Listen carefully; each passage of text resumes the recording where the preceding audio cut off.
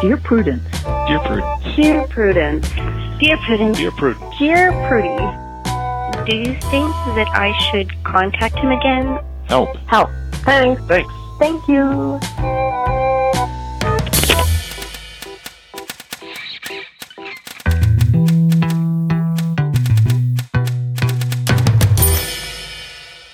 Welcome back to Dear Prudence. This week, we have returned to the studio with Joss Lavery.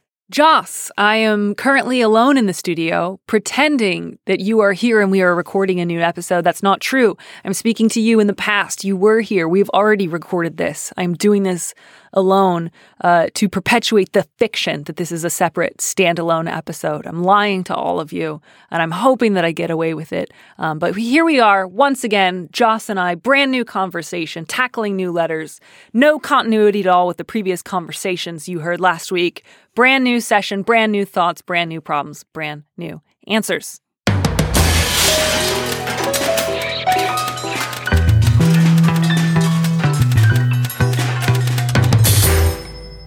Coming up next is two versions of the same question. Yeah. They're both about how to deal with somebody in your life who's depressed, and they're sort of different forms of relationships, and they feel like really different responses, and it sort of interested me to have them both, one right after the other. So I'm kind of eager to see how we feel about both of them, and if you would take away the first letter. Okie dokie. Take it away on our first letter. Please don't remove it. Okay. Depressed husband is disengaged from our marriage. My husband of 5 years and I had a really great relationship. My husband has stopped communicating and generally interacting with me, which is really sad for me because of how great our relationship was before. I've tried everything I can think of to re-engage him, give him some space, give hints for fun things to do together, requesting plainly what I want, encouraging him to tell me what he'd like from me, telling him I'm worried about him, that I think he should try counseling, or that we should try couples counseling, playfully telling him what I need, angrily telling him what I need. We fight regularly now, usually about how I'm mad at him for making me feel ignored again. 2 years ago, we had the first of 2 miscarriages, then had our now 8-month-old son. Before then, husband had a series of painful life events, including quitting an abusive boss and losing 2 grandparents he was very close to. I think he hasn't healed and has just buried the pain of everything, and now is drawing away from me because he's depressed. He thinks I'm just hormonal and looking for things to be mad at him for. He refuses counseling, says it won't help. This is not the marriage I signed up for. Any advice on how to connect again? I had such a different understanding of this letter right up until I got to the line where the letter writer said her husband thinks she's just hormonal. Yeah, that was the moment where the mood changed in the booth, listeners. We both sort of winced at that moment. And I don't know if I just hadn't picked it up when I was reading it, or if there's something about hearing it said out loud. And that's a pretty intense dismissal. Mm-hmm. Yeah, shading into a kind of abuse, I would say. And I do want to bear in mind that if, I don't know if your husband has a diagnosis of clinical depression or if you've just experienced a more withdrawn and unhappy version of him.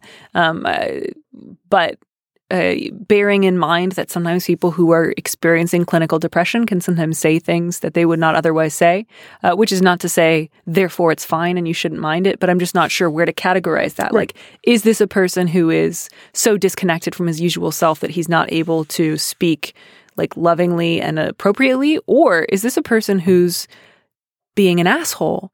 And like when his wife tries to say, you are sad and disengaged and I don't know how to connect with you. And when I tell you what you want, or when I tell you what I want, you don't try. And if his response to that is just, well, you're hormonal. I mean, that's a pretty awful, flat negation of everything. Must have been really painful to hear that. And I have just a lot of solidarity and a lot of sympathy with you in that moment. That's awful, and I can imagine that was very painful indeed. This is a very difficult situation, especially with the 8-month-old child in the house, depressed partner, and a depressed partner whose depression is having a manifestly difficult and painful effect on the letter writer, and who refuses to get the kind of help that he may need. Usually one would say, that a relationship can work until one person stops participating in it, and it sounds like he stopped participating in it. And yet, with the 8-month-old there, I mean, I can imagine that just intensifies this feeling of both the relationship is unbearable, but also I need it to sustain this family life that I'm building. Right. And I would say, I think, when you say this is not the marriage you signed up for, I hear that. I think that's true. Like, I don't think you're imagining this. I don't think that you're just hormonal. No. And my first 2 immediate pieces of advice is go to therapy by yourself right now. One thing, I was once in a relationship where I felt really convinced that what the relationship needed was for the other person to go to therapy. I really wanted them to seek counseling. I felt like they were suffering from something that they would have benefited from counseling from. And what I wish I had done in that moment is said, and if you don't go, I'm going to go. Because I think when you want someone else to go to therapy, it's a really good time to go to therapy. Mm-hmm. It means you need therapy. Yeah. So you should go. You should go by yourself.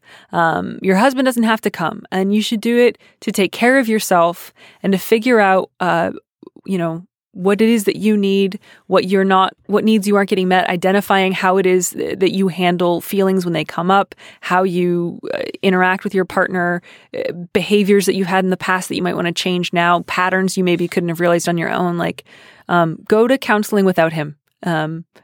Go right now. I mean, I know going with an 8-month-old in the house and a recalcitrant husband is tricky, but you don't say anything about not having any time or money for it. So if you are able to go right now. And the other one is, I think, this is not something you need to request. This is something that you need to tell your husband. And that is this. You are free to disagree with me. You are free to disagree with me about the nature of our relationship and the nature of our interactions. If I say to you, I need this and I'm not getting it, and I feel like you are doing X, Y, and Z, and your response is, I disagree with you on every point, that's okay. You can do that. You cannot tell me that the way I experience reality is imagined because I am a person who has hormones. Like, that just needs to be off the table. No one should say that to anyone else. A of all, we all have hormones. Glands in our bodies are constantly pumping us full of them to varying degrees. And that does not mean that our feelings are made up or that we can't engage with reality. So let's just take that off the table. And yeah, you just get to say to your husband, if you want to disagree with me, that's okay. But have the honor to do so honestly without resorting to, you've recently been pregnant, so I bet you're making this up. That's some bullshit. And you need to just lay that down. But yeah, go to therapy, go by yourself. Can we go ahead and call it sexist bullshit? Sure, we can call it sexist bullshit. It's very silly. It's just silliness. Yeah, and go by yourself. And, hopefully therapy will give you some tools to express yourself with your husband in a different way, and hopefully he will, if nothing else, be able to disagree with you better in the future. And if all therapy does is help you figure out the best possible way to leave your marriage, then that's good too. That's good enough. That's a good enough outcome from therapy. I hope you don't have to. Divorcing with a newborn is, I cannot even imagine how difficult that would be. But things don't seem great now. Yeah. Yeah, I don't have very much to add to that. I agree with every word of it. But I guess there are two things that stick out to me. One is that I absolutely think you should go to therapy. And when you go to therapy, I think it's important for you to hear yourself say things. Hear yourself describe this relationship in ways that may even be surprising to you. You describe a really great relationship that took place in the past. I had a really great relationship. But other than describing your husband's depression, you don't describe what this relationship feels like to you now. And that's, I think, something that you're going to have to hear yourself say out loud and find yourself developing new words for, developing new sentences to describe. And the other thing that I wanted to say is that I do not doubt for a moment the seriousness of the pain that your husband has experienced in relation to the 2 miscarriages, the death of his grandparents, the abusive boss, and then the end of the professional relationship. That stuff's real and that stuff's painful. And that stuff also has nothing to do with your feelings and your experience of this relationship. And there can be this real sense when people are in relationships with depressed people that because the depression is for good reasons, or at least explicable reasons, therefore I have an obligation to continue with it or to persevere or put my own feelings to the side or ignore the things that are making this relationship unbearable to me. You do not have to do that. That is not an obligation that being in this relationship entails. And you can be fully respectful of the difficulty that your husband's experiencing and also respectful of yourself and your own feelings and experiences in this relationship. Yep. No, I agree with that so much. And actually, I'm angrier now than I was in the beginning, just thinking through, like, who had the miscarriages? It was you. Yeah. And to hear, like, on the tail of 2 miscarriages, when someone has withdrawn from every aspect of the relationship and you've tried everything you can to get them to re-engage, well, you're just hormonal. Like, man, fuck that. Yeah. That is a terrible thing to say to someone, much less someone who has lost 2 pregnancies. Yep. That's just like thumbs down to your husband for saying that. And I'm just mad at him. I'm just mad. That was not an okay thing for him to say to you. And I'm really excited for you to get to go to therapy. And like you said, I think the one thing that the letter writer said about the way her marriage makes her feel is that she feels ignored. Yeah. And I think the good thing is that your therapist, a good therapist, will not ignore you. Yeah. Like, you will be guaranteed an hour a week at least, where someone is giving you like the full scope of their attention and paying attention to how you're feeling, because it matters and it should matter to your husband. And I hope that you guys can work it out. And if you can't, I hope you can figure out what you need to take care of yourself with or without him. Mm-hmm. Man. All right. So this one is a totally different take. And it's a different kind of relationship. But again, it's this sort of question of, you know, how can I be there for someone in my life who's depressed? And what rights do I have in terms of conversation and what I can ask for and what I can and can't do? Uh-huh. So the subject line of this one is just, you read the last one, right? Yes, I did. Okay, perfect. Subject line of this one is just breaking up with a depressed friend. Now's not really the time, but I'm so interested in the language of breaking up with friends. Yeah. And I find it kind of fascinating and kind of unnecessary. There's not really time to get into that now, but I just wanted to say that. Yeah. Well, we can get into it, but maybe read the letter and then let's get into it. Okay, yeah, we'll save it for later. Okay. I'm so glad you're here. I'm glad to be here. I missed you so much. Dear Prudence, I've been friends with this guy since I was a kid. He's been struggling with depression for a while now, and because of this, he has no other friends. We're both in college now in different states. We don't have a ton in common anymore. We never see each other. I have many new friends in college who take up my time, and he adds a lot of stress to my life. We're in a situation where if he had friends other than me, I think we would naturally grow apart. However, since he doesn't, he's clinging to this relationship. He recently tried to commit suicide. How can I stop being his friend? Those last 2 sentences are intense. Yeah. I mean, just right next to one another like that. They are very intense. Yeah. Yeah. My goodness. I want to say one thing before we jump in, which is the idea that your friend has been struggling with depression and because of this, he has no other friends. Yeah. I just want to poke at that for a second, which is there's more to it than that. Mm-hmm. Right. Depression does not make it impossible to have friends. Plenty of people with friends are depressed. Yep. Plenty of people have intense depression and friends. And it is not because he is a depressed person that he does not have friends in his life. It may be related to the ways in which he does or does not manage his depression. Yeah. It may be less related than you are inclined to think. A person can be depressed and treat other people well. A person can be depressed and not treat other people well. A person can be depressed and isolated. A person can be depressed and try to force themselves to be among other people. So,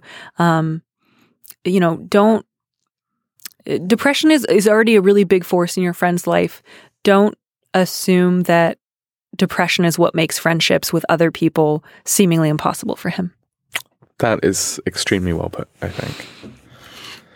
So, he recently tried to commit suicide. is a really difficult and challenging sentence to read, and I can only imagine how difficult that must have been for your friend and for you. So I just want to begin by saying I'm really sorry that the two of you had to deal with that, and I hope that he has some resources at least for figuring out how to protect himself from that kind of thing in the future, which may involve suicide hotlines, it may involve different kinds of short-term, long-term therapy. Campus mental health services. Yeah. If there's any family. Yes. I think it may be possible for you to help him with some of that, to give him phone numbers, but I also think you've taken on a lot of responsibility already, and you do not need to carry this person's depression as an obligation. And I think it's important for you to both be minimally present at this point. It's difficult because I don't think this one has a kind of clear-cut answer in the way that the last one did, for me at least. I think some expectation of minimal presence is reasonable at this point, but I also think you are detaching, and that is an okay thing, and it's okay to recognize that that's happening for you. Yeah, I know, I agree with that, and I think that's really fair too, because I felt the same way, which is obviously not to say like you have to continue being his friend if it makes you miserable. You don't have to do that. You don't have to do anything. But I feel like I see in this letter this idea underlying, he doesn't have any other friends. So my two options of being in his life are this. One is I'm his only friend. Yeah. And if I'm his only friend, then that means I owe him a lot. And that means that he gets to put everything that would normally be spread out over 5 or 10 or 15 other people all onto me. And that's one option. And in that option, I'm stressed and sad. And the other option is I'm not his friend. Yeah. Because then I don't owe him anything. And I think that's why the letter writer feels like a breakup is the only thing that is available to me right now. Yeah. And I think, I want to balance compassion and help for this other guy with, taking care of yourself. And to say it may seem impossible to think of, I don't know how I could be his friend and also not answer the phone if he calls me 15 times in a row. Yeah. And it may be that you will try to set limits and find that you are not able to, that he does not respect or honor them. Yeah. But I do think it's worth trying, just given right now where he's at. Again, not to say, therefore you're responsible, you have to walk on eggshells around him, and if you make a misstep, his life is in your hands. But to say, maybe I'm going to call him once a week. And if he tries to get in touch with me and I'm busy, it's okay for me to say, I'm busy and I'll have to get back to you later. Like, that's okay. And that's not going to be what makes the difference for him between living and dying. Yeah. I think that's really important to bear in mind. But if you can see your way to, am I willing to email him once a week? Am I willing to email him once a month? Am I willing to put him in touch with, the campus mental health services near him? Is there some form of contact I'm willing to maintain with him that's not daily, that's not weekly, that's not constant, but that is letting him know at least that one person who's known him a long time wants him to be well? Yeah. And so that neither of you feels that you are the first call that he's going to make in moments of distress. Right. That there is some kind of, background continuity, but not that you are actually the same as a crisis hotline. Yeah, because if he's doing that with you, that's way too much, especially for somebody who's across the country. And that's not you won't be, you're not equipped to help him with that. You're not a mental health counselor. You're not a first responder. You're not a doctor. You're not a psychiatrist. Yeah. And I think it's really hard. It's really hard when you're faced with somebody on the other line who is distressed to the point of panic. To do things like, I love you, I hope you take care of yourself, I'm going to go. Yeah. And it sometimes feels like I can't do that. The only thing I can imagine is never taking their calls again. But I do think it would be worth trying to set those limits, trying to think through what's the least amount of contact that I'm willing to give, and can I try to do it? And if that means letting some calls go and not answering some texts, but occasionally trying to check in meaningfully and say, I hope you're well and taking care of yourself. I would encourage you to try to do that before you say, I have to end this friendship. Yeah. I got to tell you, I have been in a situation very similar to this one a good long time ago. And I did not deal with it very well in that situation, which is, I think, one of the reasons I'm stuttering a little bit now. But yeah, I think my experience in that moment was that I could only see the two options that Mallory was just describing, the all or nothing version of events. And I think that my friends could only see the situation in those terms as well. Mm-hmm. And it was then impossible for us to imagine any kind of reoriented friendship that wasn't then solely engrossed by my friend's experience of depression. Right. And that's why I think sometimes you'll often see this very, to use that phrase you mentioned earlier, tough love approach to depression that I think can be really helpful and is sometimes a little too pat, which is, just bear in mind that you cannot make the difference between living and dying for someone else. And if they are encroaching upon, space that you consider yours, to say that's unacceptable and to move on. Yeah. And I think that's often necessary and a corrective for people who don't know how to engage with someone who is not getting the kind of help that they need, and as a result, causing some stress and pain for their friends. But I think sometimes it can be a justification for a lack of compassion to people who are dealing with untreated depression, which is horrible. Yes. It's a horrible thing, and it wants you to be alone and dead. That's what that kind of untreated depression wants. And to bear in mind both, it's absolutely true that you're not responsible for somebody else's life and death. It's absolutely true that you as a friend or a lover or a family member cannot be a doctor, an EMT, a psychiatrist, a suicide hotline responder at all times, and that you should not be asked to be, and that it's okay to say no. And then on the other hand, I think sometimes that can feel so cruel to us that we think, I can't do that and also remain in this person's life. Yeah. Because to do so would feel so unloving that I would feel cruel. When in fact it is not cruel. And sometimes it is better to try to maintain a relationship, to at least see if it's possible before deciding to end contact, I think. Yeah. And it's really hard to know how to do. And I want to be careful about, there are times when it's right to say our relationship needs to change fundamentally. And if you cannot honor these terms, and I need to walk away. And also times to say, here are my new limits. I am sometimes going to walk away in the moment. That does not mean I'm walking away from you as a person. And I hope you will take those opportunities to turn to the other resources that you have. Yeah. Because I love you and I want to be your friend, but I can't be your life.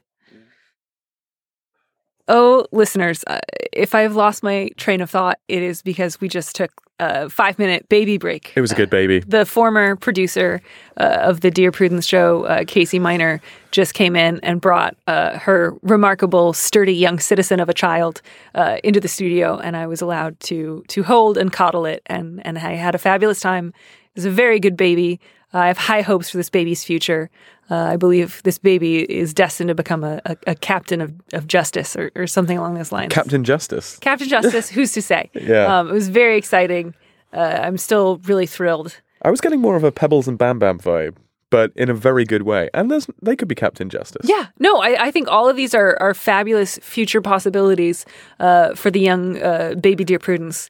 And the next letter is just, you're just going to read it now. Is what's going to happen. Excellent. Well, here we go. Subject, I like my stepdaughter more than my own. Dear Prudence, I am married to a man with 2 daughters and we have one of our own. We have my stepdaughters every other week and every other holiday. They are 2 and 3 years older than our own daughter.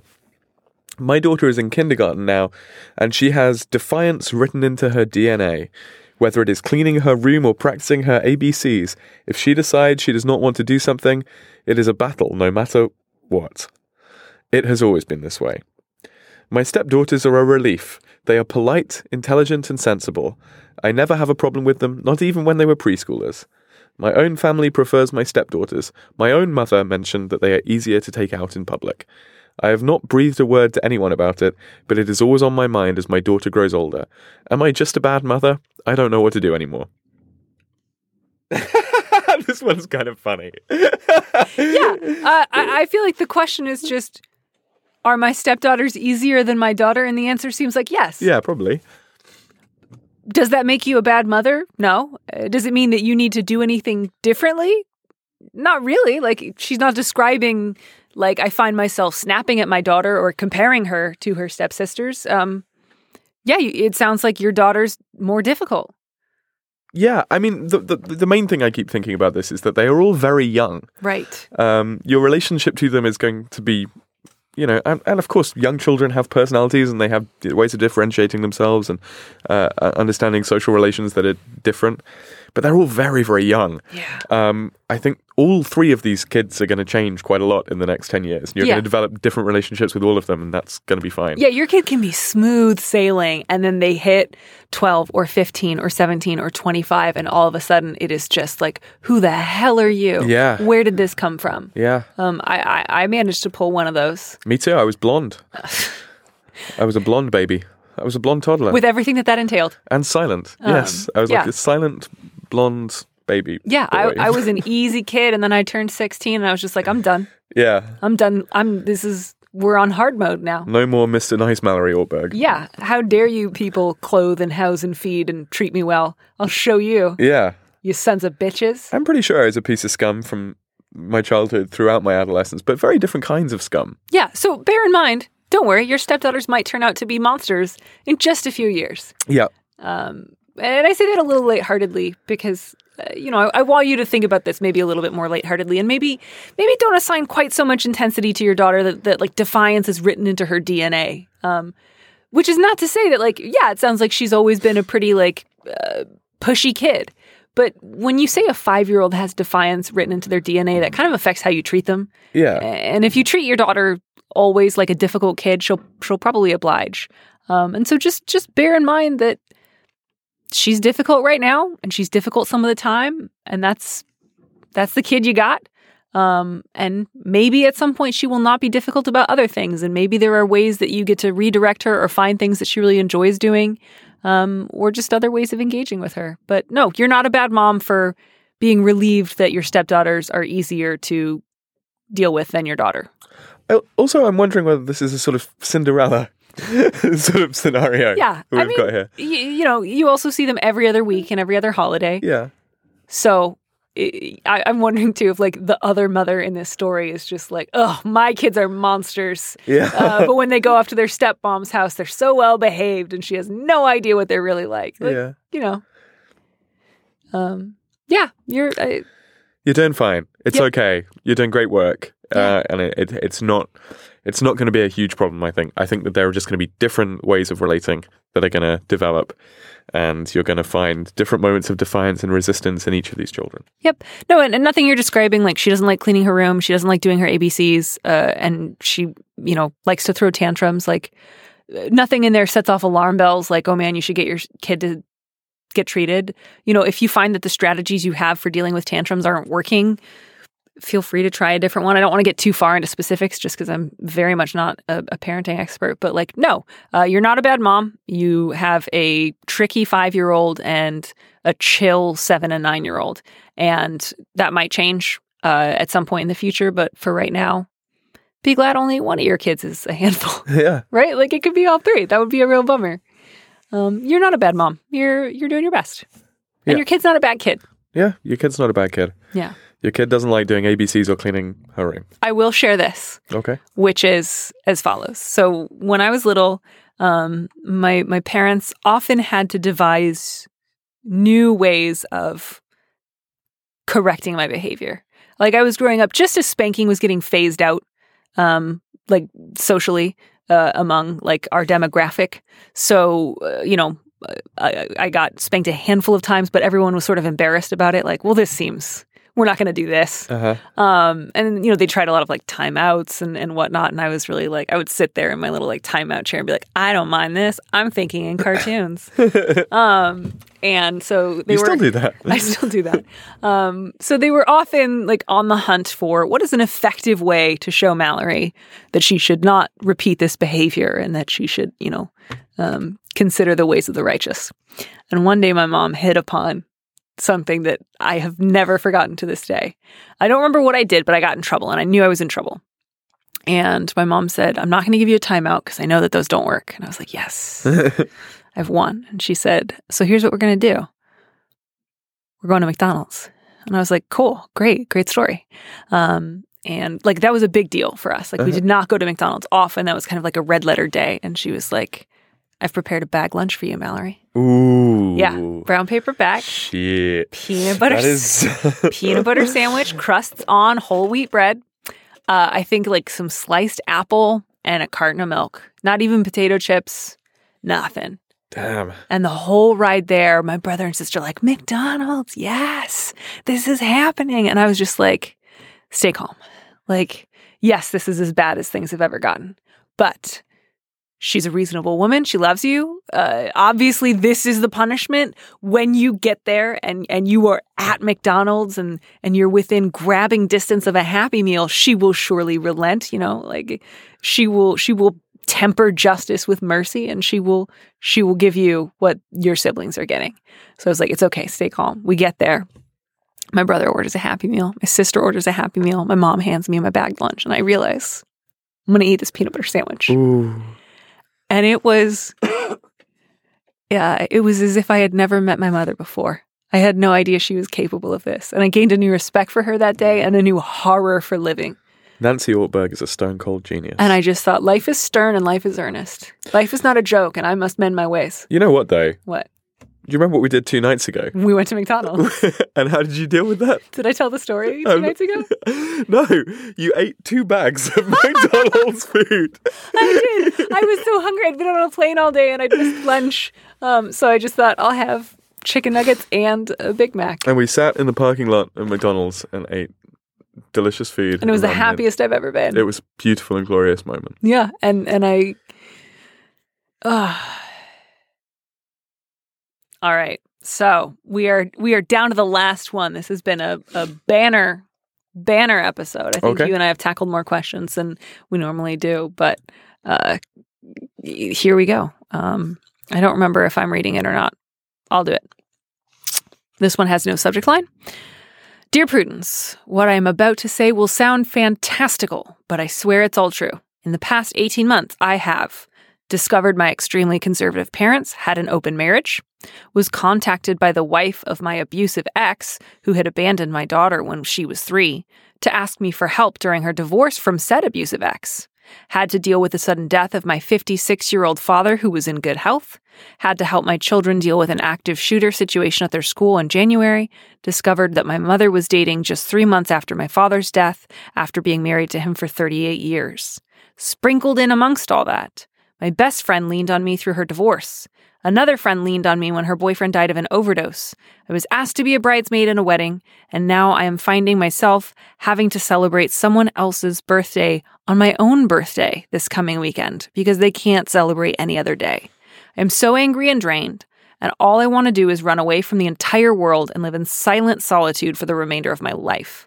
My husband has tried to be as supportive as possible, but his lack of attention at home, with repairs or unpacking from our move last year or helping with our 4 kids and housework, has left me short-tempered with him.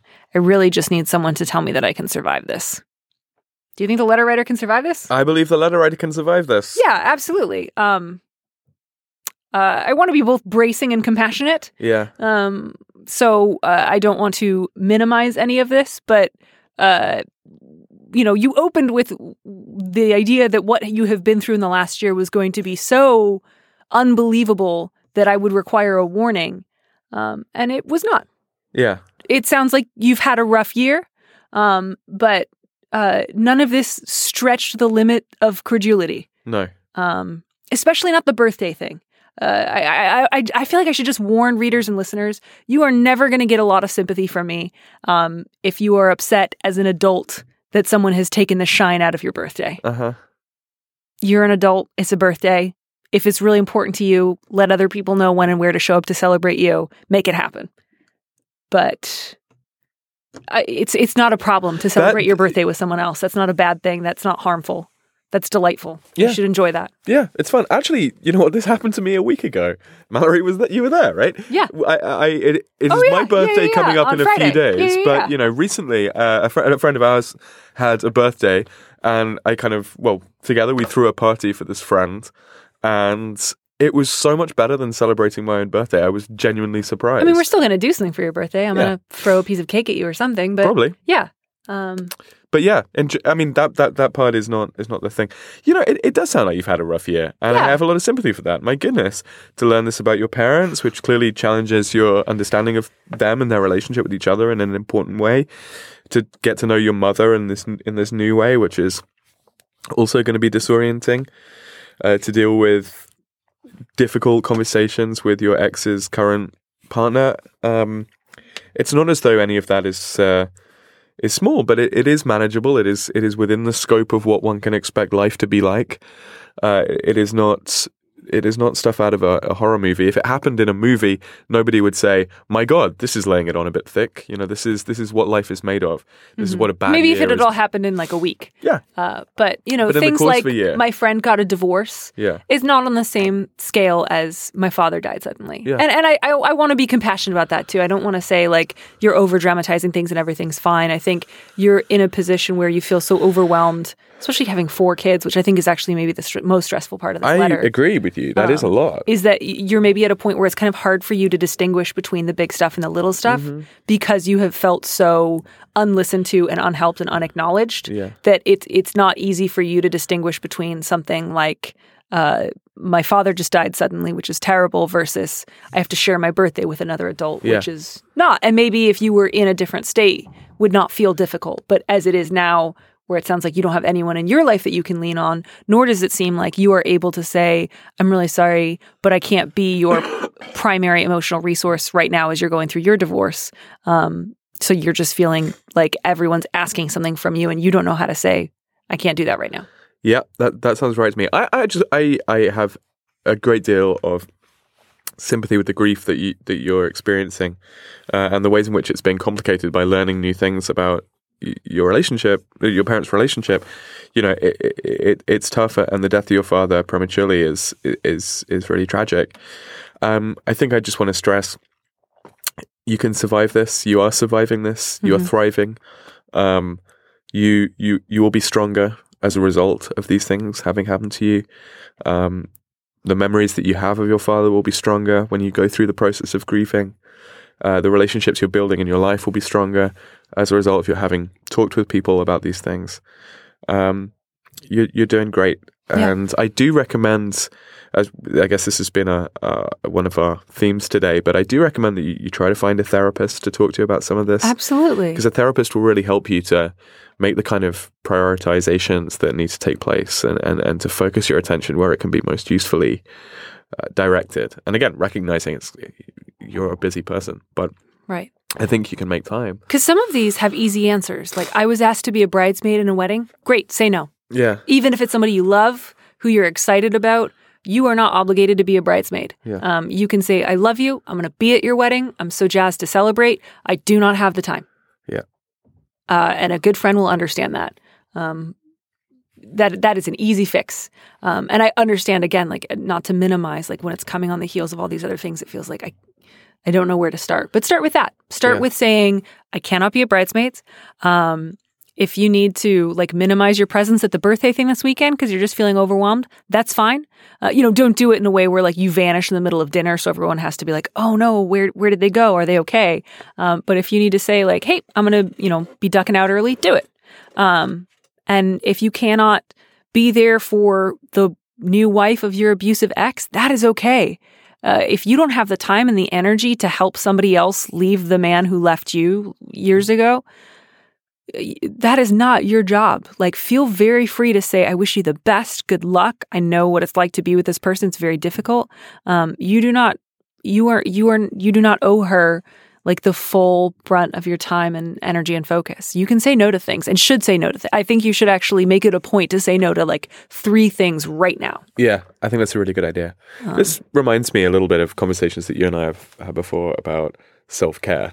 And I like that little grin on your face because we try so hard not to use that phrase. Yeah, I know. Well, we do. But, I think this is an opportunity for you to really figure out what self-care looks like for you. How do you take care of yourself when things are getting overwhelming? And it can look like a lot of different things. But I think trying to talk to a professional about these questions will be an important component of it. Right. And yeah, so separate out the things that really require a lot of time and attention from the things that don't.